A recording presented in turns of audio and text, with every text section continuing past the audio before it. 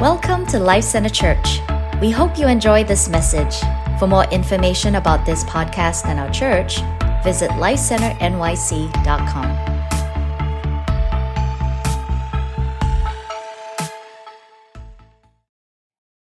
So I'm going to jump right in this morning. The topic for my message is titled Waiting on the Lord.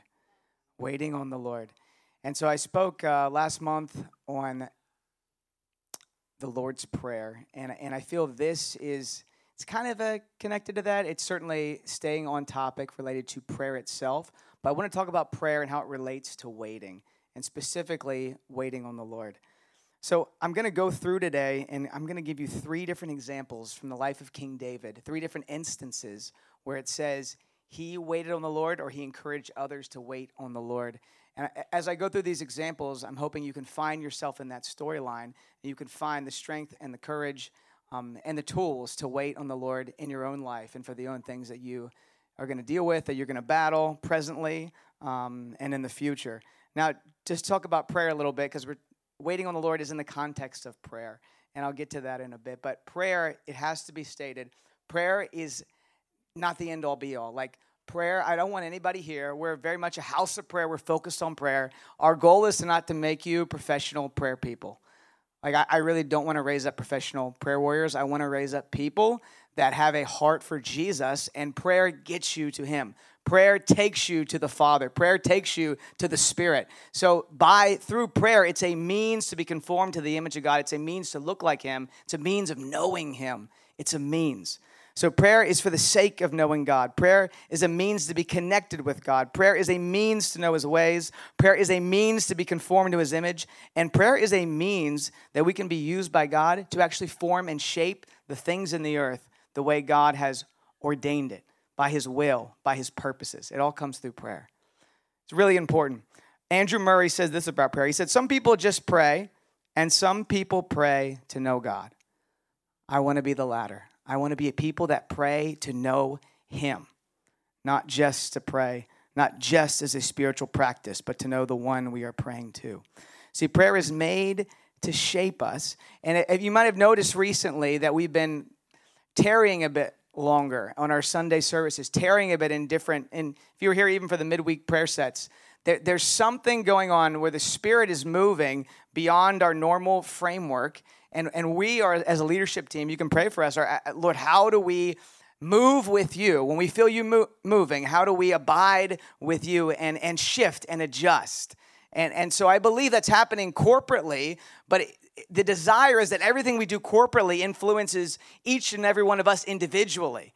So when God's doing something in a corporate setting, it's not just to be done here. Oh, I can't wait to get to church and I'm going to tarry in the Lord. I hope that happens here. But I hope when you go home, all of a sudden, you're waiting on the Lord in your apartment. You're waiting on the Lord at your office. You're tarrying with him because something is stirring in this place, and it's him, and he doesn't leave when you leave here.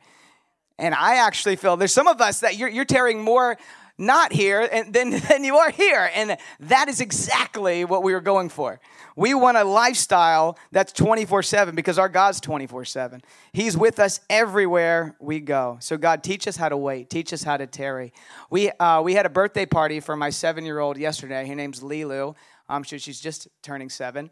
And it gave me some interesting examples, right? So we're leading up to the party, and the party is at like 1:30. And I'm telling you, it's like 9 o'clock. And they're like, when are they going to be here? Are they here? Are they on their way? I'm like, well, not unless they live in deep Pennsylvania. No, they're not on their way. They're not here. And so we're preparing the party. You know, we're setting the table and the plates, the decorations. We're putting the streamers up. We're cooking the food. And then 2 hours still left to go. Dad, are they here? Where are they? No, you're going to have to wait. You're going to have to wait. An hour later, are they here? Where are they? We can't wait anymore. They get on all their clothes, right? And it's cold. And they go outside and they decide to wait on the road, right in front of all the neighbors who are like, what's wrong with your children? Well, they're waiting for a party, right? They prepared everything. The meal is ready. The decorations are set up. And the guests haven't arrived. And they're sitting there expectantly and excitedly waiting, looking down the street. Which way are they going to come? When's it going to happen? I can't wait. That type of waiting, that's biblical waiting. It's expectant. It's not fearful. It's not apathetic. It's active. I'm so ready to go. I'm going to go on the street and just look left and right until somebody drives, and I'll yell at them, and then it's just the neighbor. Sorry, that happened. So there are these moments where we're called to give ourselves to waiting, but we got to take away the stigma of waiting. I'm not talking about worldly waiting. Talking about waiting on the King of Kings, the King of Glory, who is Christ has come, and he will come again. Ultimately, that's the real waiting that we're going for. We are waiting for the King of Glory to come, and he's got a banquet. He's got a whole party that he has prepared, and we've seen it already. We've seen it because he's already been here, and he's already laid the foundation. He's sent his Spirit, and now he's about to put on the feast, and we're expectantly waiting for that King of Glory to come. This is the Christian life. This is the expectation that every believer should have. And this does not fit well in our Western culture. Waiting is not something we do well in the West. I don't know if they do well in the East either, but I can tell you in the West, we don't do it well. I think humanly we don't do it well. You know, there's a lot of kids' books written about waiting because it's just a funny concept, and kids have a hard time with it. Dr. Seuss, they're in this whole land of waiting, right? Waiting is just a part of human life. But I got to be honest, I have a hard time just waiting for my Uber to come around the corner. I'm just like, dude, why did you come this way instead of that way? I had to wait 2 minutes for you to get here. And we become agitated with these just little things, little waitings. And then we wonder why we can't wait on the big things, right? We can't even wait for the Uber. And so I really feel the Lord wants to strengthen and grow the church in our ability to wait and to persevere. And I think one way you do that is you got to read the Bible differently. The Bible is not a self-help book. Can somebody post that somewhere? I'm not even on social media. Tell somebody the Bible's not a self-help book. And if you read it like a self-help book, you are going to be disappointed, you're going to be frustrated, and you're going to be gazing at your navel the whole time instead of gazing at the one who you're waiting for. That's the reality, is when you turn it self-help, you make the storyline about you. The story's not about you. The story's about the King of Glory, and guess what? He's setting up a banquet for you, so it's pretty good to wait on him because he's got good plans for you. He's a good father, but I want my mindset to be on Christ and his kingdom, and that's what the Bible's about. It's about Christ and his coming kingdom. It's about how to live in that kingdom, how to dwell in that kingdom, and how to pray that kingdom will come and manifest on the earth. That's what it's about. It's not about you, and when you make it about you, it becomes a really tough book to read, and tell you what, your prayers become really weak. Your prayers get so weak when you make the Bible a self-help. But you're looking for principles to make your life better. God's saying, bring me in, I make your life better. There are principles, but that's not the context of the book. But I want you to hear me on this. You will never waste your time. Never, ever, ever will you waste your time waiting on God. Never. That is not a waste of your time. There's a lot of other things. Binging Netflix is a waste of your time. Scrolling on social media is a waste of your time. Waiting on God is not a waste of your time. It's not a waste. When you wait, there is an assurance that you carry of the future, which transforms how you act in the present when you wait on God. Some of you, there are some massive callings in this room. There are things God has given you. He's brought you to the city. But you have to learn how to wait on God. You have to learn how to traverse the trials and the frustrations of life. And you do it by waiting on the Lord. But many of us, we've not been disciplined in this. And I'm telling you, it will trip up things that God has showed you that you want to see manifest when you don't learn how to wait on the Lord. He'll move and you won't move with him. God, teach us how to wait. Let's be honest that waiting on God can be very challenging. Let's be real. Because the type of waiting I'm talking about is not weak, apathetic waiting. The type of waiting I'm talking about is bold, it's brave, it takes faith, it takes patience and courage. Most of all, it takes God's grace for you to wait on the Lord. Don't take what I'm saying today and say, I'm going to buckle down, I'm going to white knuckle it, I'm going to wait on God, I'm doing it. That's not going to work. But if you come from here and you say, I know I'm called to wait on the Lord. God, give me grace to wait. Help me. You come humbly before the Lord and you ask him to help you wait. Then you can wait. Because it's his grace that allows you to wait. So God, help us today. Give us grace to wait. Even as we read your word, Lord, we help us to navigate the various situations of our life that we may wait on you and respond in accordance to what you say. So when is it appropriate to wait on the Lord? I'm going to give you 3 examples from King David's life when it's appropriate to wait on the Lord. Number 1, waiting on the Lord is appropriate during times of trial.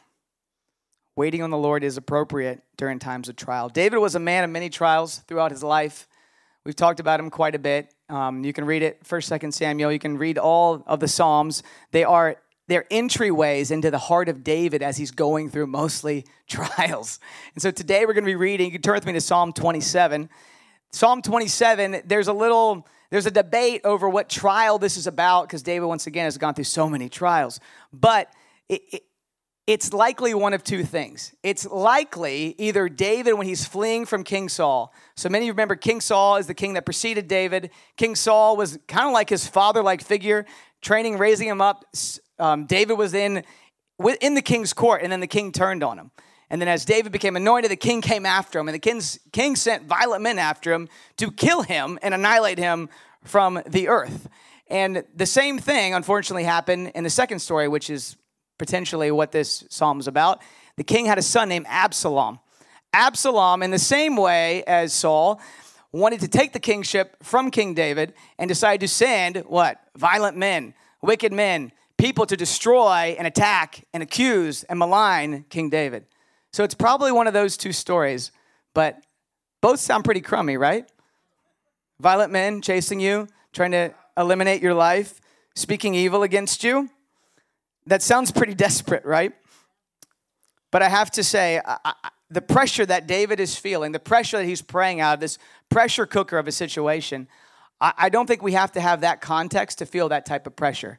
I think there's many of you here that feel the same desperation that David did, who feel maligned, who feel beat down, who feel attacked, persecuted, abandoned. You feel all the things that David felt, and hopefully you don't have violent men chasing you around. But if you do, we would love to pray for you at the end of church. They run to the... If that's happening, that's problematic. So let's jump into Psalm 27, starting at verse 6. Psalm 27, or starting at verse 1, rather, through 6. The Lord is my light and my salvation. Whom shall I fear? You feel the desperation in this text? The Lord is the stronghold of my life. Of whom shall I be afraid? When evildoers assail me to eat up my flesh, my adversaries and foes, it is they who will stumble and fall. Though an army encamp around me, against me, my heart shall not fear. Though war arise against me, yet I will be confident.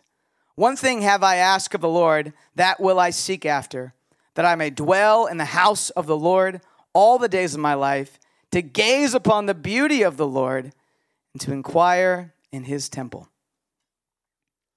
So your trials and your hardships, they're the opportunity to have the maximum level of intimacy with God.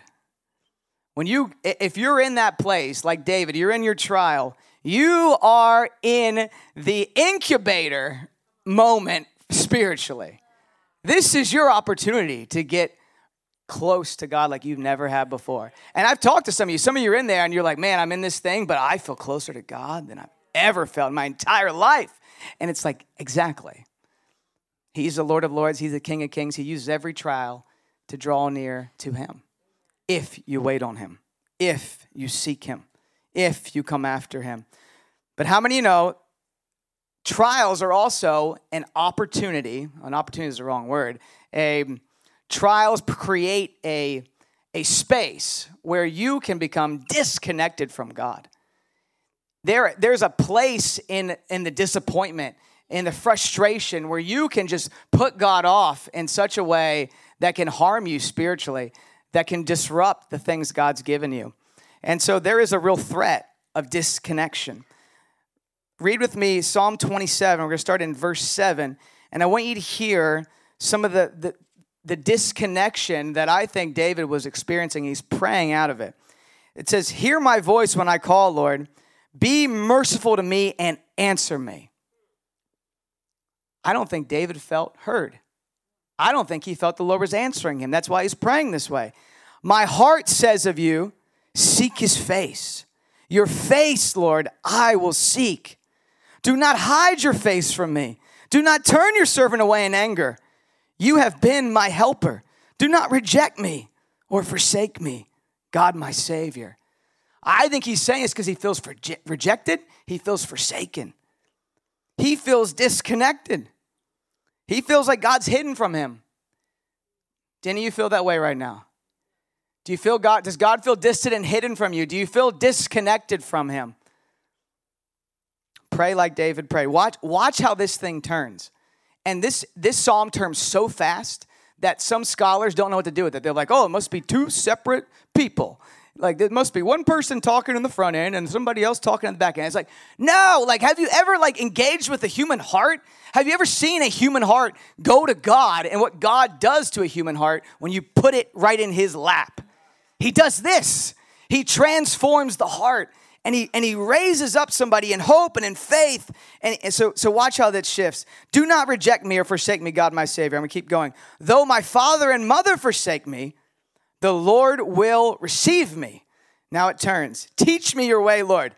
Lead me in a straight path because of my oppressors. Do not turn me over to the desires of my foes, for false witnesses rise up against me, spouting malicious accusations. But I will remain confident in this. I will see the goodness of God in the land of the living. Wait for the Lord. Be strong and take heart. Wait for the Lord. That's what he did in his time of trial. That's what he did in the frustration and the pain, in the hiding, in the attack, in the malicious accusations. He waited for the Lord.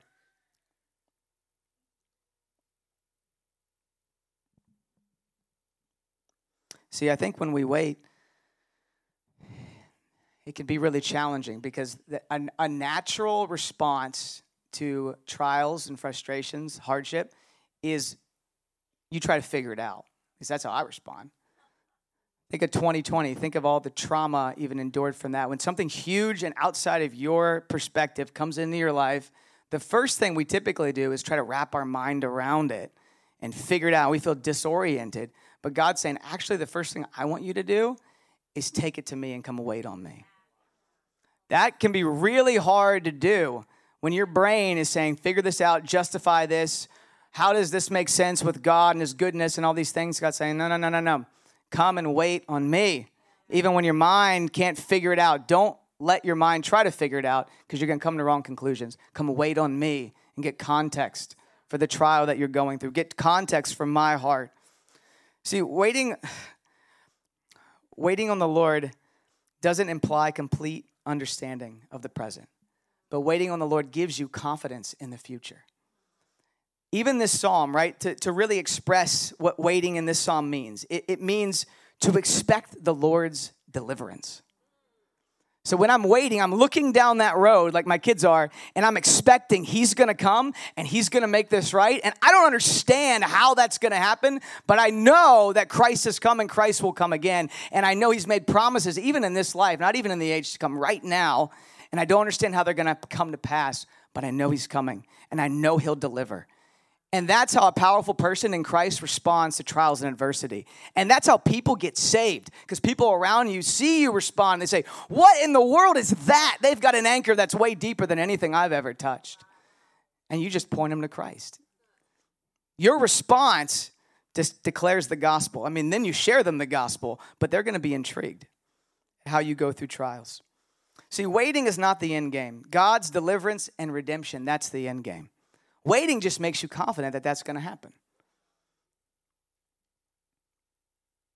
So waiting involves prayer, and it's offensive.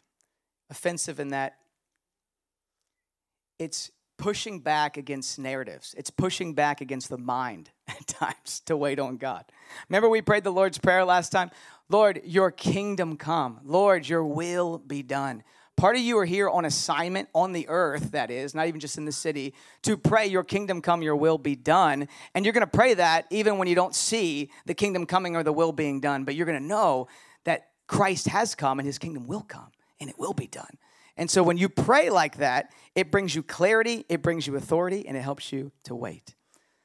Waiting does not look like this. It does not look like apathy. It does not look like passivity. It does not look like fear. It does not look like false humility. Like, oh, if you tell somebody you're waiting on the Lord, but there's nothing actively happening in your life, you're not really praying, you're not doing anything, you just tell them, I'm just waiting on God. That's not waiting on God. That's false pseudo-spirituality. You can take that out and dump it behind the church because that is not real Christianity. Waiting is not that. And I'm being strong about it because I feel sometimes we use this spiritual language and I don't like it.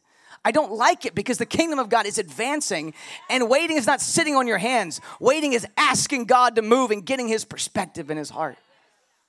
I know I'm being a little intense on that one because I feel like that one trips us up and I don't want it. I don't want it for me. I don't want it for you. We have to recognize, so the first thing, waiting on the Lord, right, is appropriate. As I said, it's appropriate during times of trial. Second one, waiting on the Lord is appropriate when dealing with your flesh. And that's kind of what I was describing. Apathy, passivity. These are things of the flesh that war against us, right? They war against the people of God. And I feel where we get tripped up in the church is we're really interested in the new creation, and we need to be. And I preach about that all the time because you got to know that you're a new creation in Christ. But you cannot discredit the fact that there is sin even in you now that would try to war against you.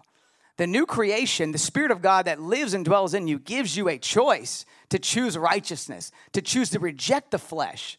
And the flesh is that sin that even in a Christian tries to war against you, and you can put it to bed by the Spirit of God. But the reality is, if you act like it's not there, you got an enemy that you're not even acknowledging. That's problematic. Turn with me to Psalm 37. Waiting on the Lord is appropriate when dealing with the flesh. Let's look at how David deals with some of the flesh that is warring up in his life. So Psalm 37, starting at verse 1, says this: "Do not fret because of those who are evil, or be envious of those who are doing wrong. For like the grass, they will soon wither. Like green plants, they will soon die away. Trust in the Lord and do good. Dwell in the land and enjoy safe pasture."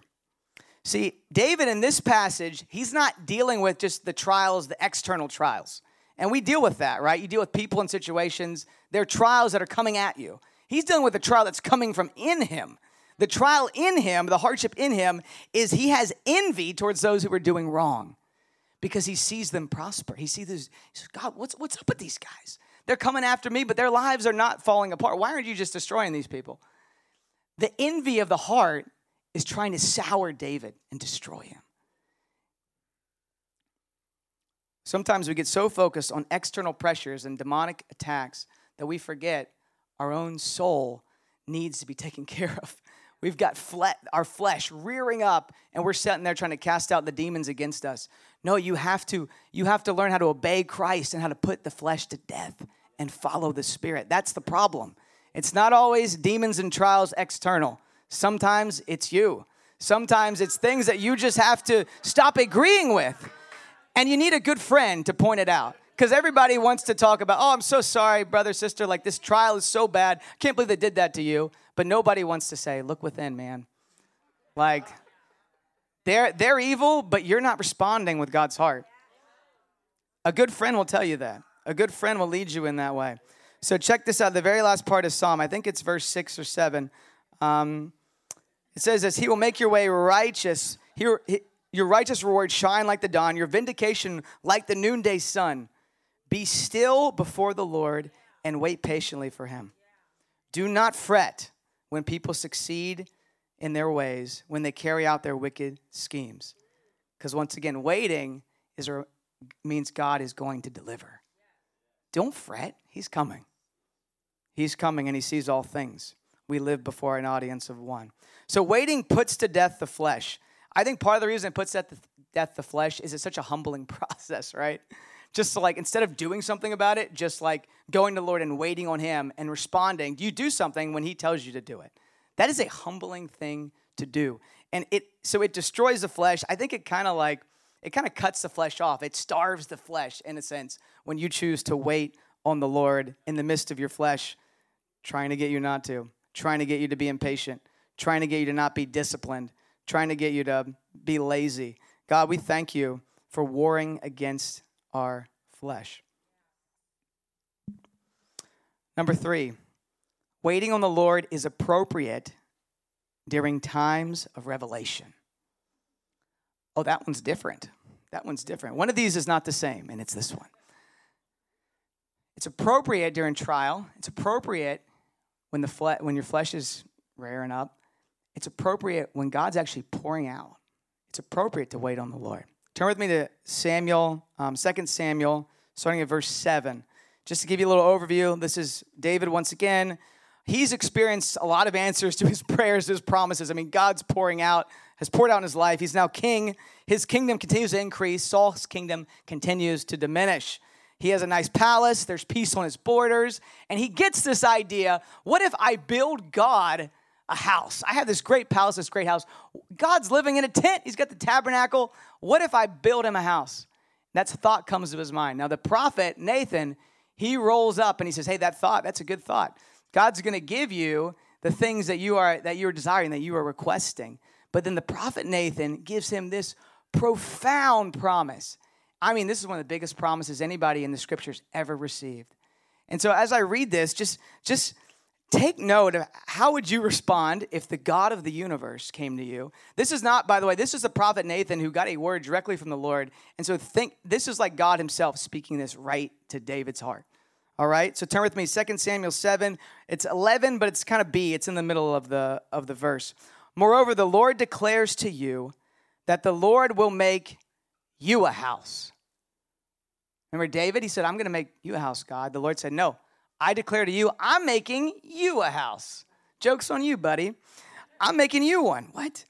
When your days are fulfilled and you lie down with your fathers, I will raise up your offspring after you, who shall come from your body, and I will establish his kingdom. He shall build a house for my name, and I will establish the throne of his kingdom forever. That's a killer promise. Nathan is telling David that his house will be established forever and ever and ever. His predecessor Saul couldn't even give his kingdom to his kids.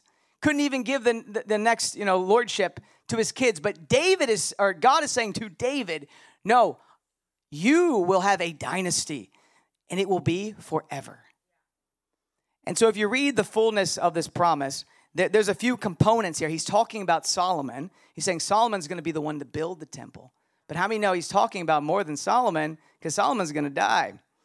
He's saying you're going to have a kingdom that's forever.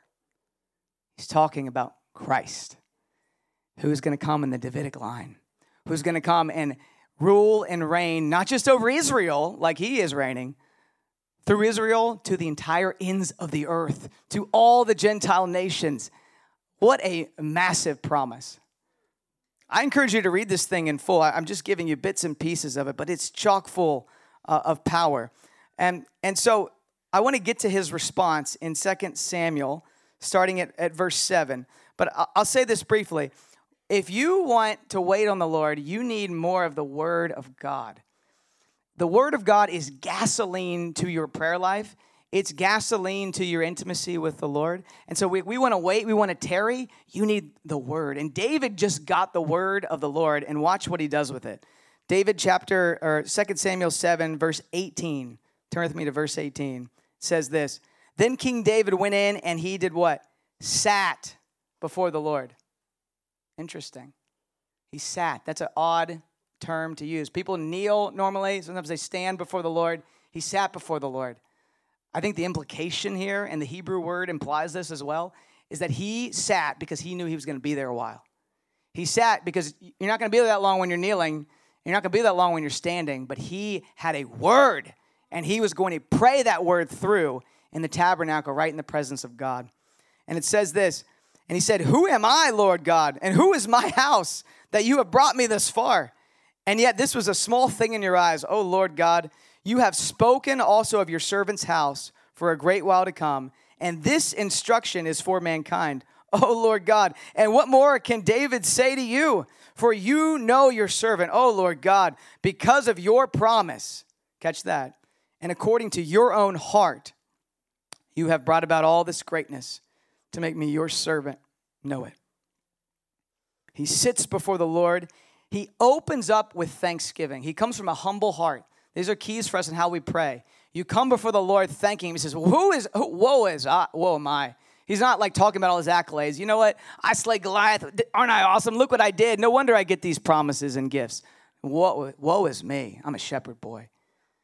And you would pour out this blessing on me.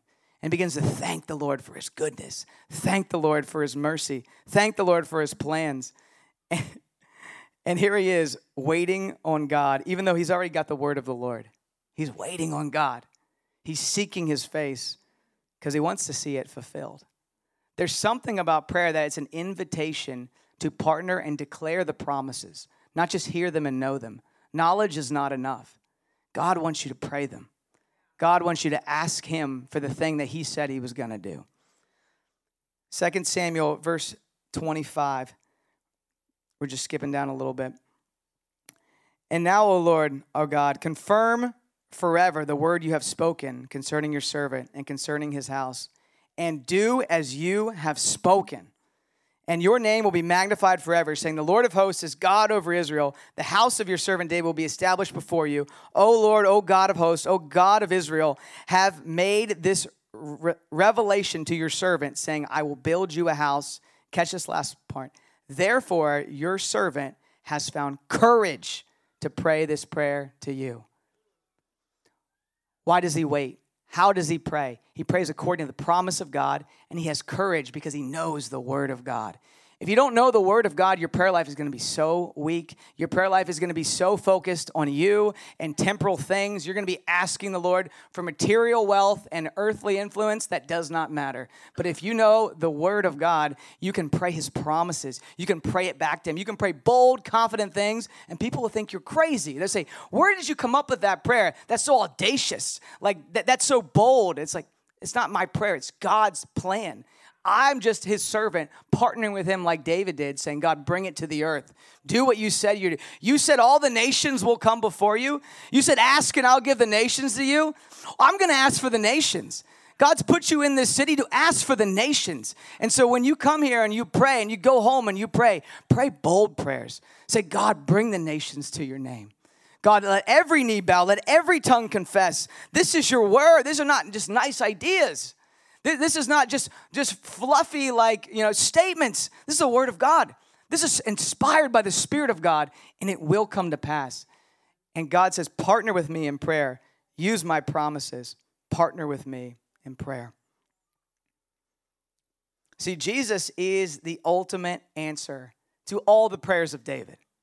Every prayer I've read to you, Jesus is the answer to that. Psalm 27, God, deliver me from my trials. Jesus is the deliverer. He comes and he removes every attack, every trial, and he removes every tear from every eye. He is the deliverer. Psalm 37, where he's crying out, Lord, my flesh, I have envy in my heart. I hate, I strive against people. I have no patience. God comes and he removes the flesh. Christ came that the flesh would have no hold, no control over your life. And he put his Spirit in you. And the Spirit of God crying, Abba, Father, gives you the power to walk and live a transformed life. Christ was the answer to David's prayer. And here, King David's praying, oh God, establish your throne forever and ever. Christ is the answer to that prayer. He comes and sets up a throne on the earth. He comes to rule and reign in a new heaven and a new earth. He comes that we may be with him through all eternity.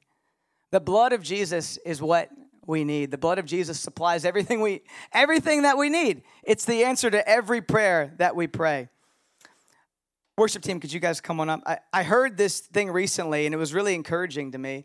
They were saying, Jesus' life is like a continual prayer set, essentially. It's a continual petition of prayer that God answers every single time. Because God loves the Son, and he loves to answer the prayer of the Son. So there Christ is praying, God, who are the disciples? God, show me who they are. And God shows them, and it's perfect, right? They're the exact right people. Christ is praying at the Garden of Gethsemane. God, would you help me to drink your wrath? Would you help me? And the Lord supplies him all that he needs. Christ is praying on the cross, and God, Help them. They know not what they do. God, bring all the children unto me, everyone that you've chosen. Let them come unto me. And God fulfills every prayer of the Son. And now Christ is seated on the throne. And he continues to pray for you and for me, for the children of God. And the Father continues to hear his prayer and respond. Everybody can stand for me, please. God is raising up those in this city that would be intercessors just like Christ, our King, that would intercede with hearts fueled with the promises of God, with hearts that are connected to the word of God. And I believe there are leaders that God is raising up in this hour, in this generation. And by this generation, I mean everybody in this room. I mean young and old. If you're alive, you're in the generation. I believe he's giving a gift of intercession on many of this community. And that intercession is going to push back darkness. When you tarry and you wait, you're going to have a confidence and assurance, and the enemy cannot thwart that. When you've waited on the Lord and you know what he's said, you become a wrecking ball for the kingdom of God. When you've waited on the Lord and you know what he has said, you become a wrecking ball for the kingdom of God. But if you have not waited and you have not tarried and you do not have his word and his heart and his ways deep in you, I do not know how you will traverse what's ahead. As your pastor, I'm crying out like shift how you operate. I'm trying to shift my own life. There's risks that God's calling me to take, and I'm like, God, I don't know how to take that risk. And he's saying, wait on me. Hear me, listen to me, get the word in you, and you'll be able to step out. You'll be able to walk in confidence. You'll be able to take action because you'll know what I'm saying. And I believe this. I believe prophetically there's some of you here, you're going to start to get in these seasons of travail. And I see it every now and then. And by travail, you're getting God's heart. Maybe it's for a nation, maybe it's a situation, maybe it's a people, maybe it's something in this city that God's burning on your heart. Lean into that travail. That's waiting on God. There's power at the end of that travail if you'll let your emotions and your heart go with the Lord in that place. And it feels weird, and it can feel reckless. You can feel, God, how do I... It's outside of your mind, right? It's outside of your understanding. But lean in to this travail. He's raising up a generation of intercessors. I'm going to say this real quick to close. I want to give just a few practicals for you. Number one way I think you can steward what I'm talking about today, how to wait on the Lord. Build in times of silence in your life. And I don't do this in my life. I'll just be honest. But I feel so convicted from this. I will begin to, starting today. I would encourage you, take 10 minutes every day. Find a closet, find a quiet place. If you have kids, you're definitely going to have to wait till they get to bed or you will neglect them, I'm sure. But take 10 minutes and just be alone. Be still and let him speak. Let him lead. Be quiet and wait on him. 10 minutes every day. Second one, pray through the promises of God. Find those promises. Find those things that stir you in your spirit and pray them boldly. Throw off some of the fluffy prayers. There's things that we've been praying that we don't need to pray anymore. There's seasons that are long past, but God will give you assignments, and they're in his word. They're his promises. They're kingdom realities. Pray that faithfully. And some of you are going to get different scriptures, but God will give it to you. Lastly, when you wait on the Lord, when you wait on him, don't feel like a prophet Nathan has to go into your bedroom before you get the revelation, all right? He might, and that would be kind of cool. But he might call you. Like, people will call you in this church that we're prophetic. But let it be enough that you hear him, even in the simplicity of, like, here's my word, go and do it. Here's Sermon on the Mount, go and live it. I'm going to give you the grace to do the things in this Bible that are stirring in your heart. Let that be enough. Now, I'm asking for more, but God sometimes speaks in that way, and we're looking for the prophet Nathan to come in and railroad us. You don't need that. Like, that's helpful, but he speaks differently. And the last thing I'll say, when you are praying, if you don't know how to pray, be silent or pray the Lord's Prayer. Just do it. Just put yourself to it and watch him meet you there. So, Father, we thank you for what you're doing today. Holy Spirit, we pray right now. God, I ask that you would give us the grace to wait. God, give us the grace to tarry. God, give us the grace to burn for the nations of the earth, to expect your coming. And Lord, I pray today for those that are dealing with trial and hardship. God, I pray that you would meet them in the midst of their troubles. God, I pray that they would wait on you and find you, find refreshment, find encouragement, find hope.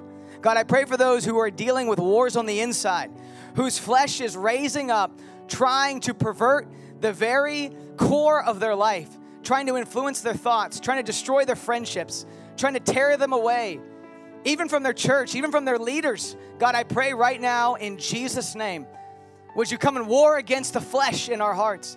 Would you come and fill us with your Spirit? Would you come and help us in our time of need? And God, I pray for those here that have revelation knowledge of you. You've given them great promises. You've given them great insight of your word. God, may they take your word and pray it. May they not forget your word. God, may they wait on you and tarry and pray your heart. And I pray right now for some of you, you need to pray this word. You need to pray these promises, because the revelation or the manifestation of what you're praying is not even for you, but because you pray it, because you set your heart to it. Your kids will pray it. Your kids' kids will pray it. Your kids' kids will pray it. Until the Lord returns, they will pray it. So God, I pray right now in Jesus' name, would you give an endurance, a perseverance for those that you've given revelation knowledge to, that they would not stop praying, even if they don't see it. Lord, let it be infectious from generation to generation. In Jesus' name. We hope you enjoyed the message. You can also follow us on Instagram at Life Center NYC or YouTube at Life Center Church NYC.